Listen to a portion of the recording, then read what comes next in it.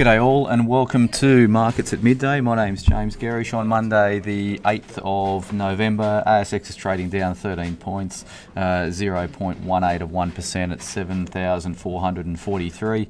We had 81 companies trading higher on the session, 110 trading down. Energy is the best sector, trading up 1.8% on the market today. Industrials are up 1%. On the flip side, IT's getting hit, down 1.62%. Telcos weak, coming off a strong 5 days last week. Telcos are trading down 1.44%. Best stocks out there, they're really dominated by the gold plays today.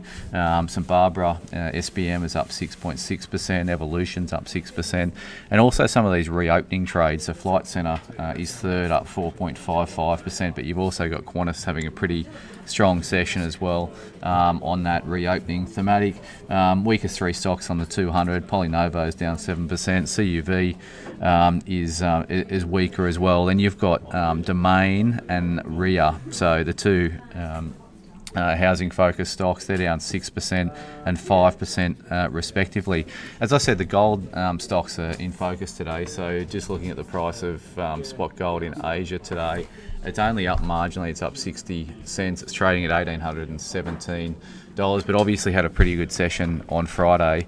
This 1,800 handle has been a real sticking point for the gold price for the last few months. A sustained break from there, and it probably needs a weaker US dollar to do that, but a sustained breakout in terms of the gold price is obviously going to be beneficial to the gold stocks, which have had a really tough 6 to 12 months. So our view, and I wrote about it this morning, is that gold does rally into the back end of the year on continued US dollar weakness in the short term. Gold is a place where we want to be. We've got a reasonable position in Newcrest in our growth portfolio, but we can there's probably some room across our other portfolios to increase gold exposure there. Asian markets trading lower on the market today. And US futures are pretty flat at time of recording. The ASX has had a choppy morning.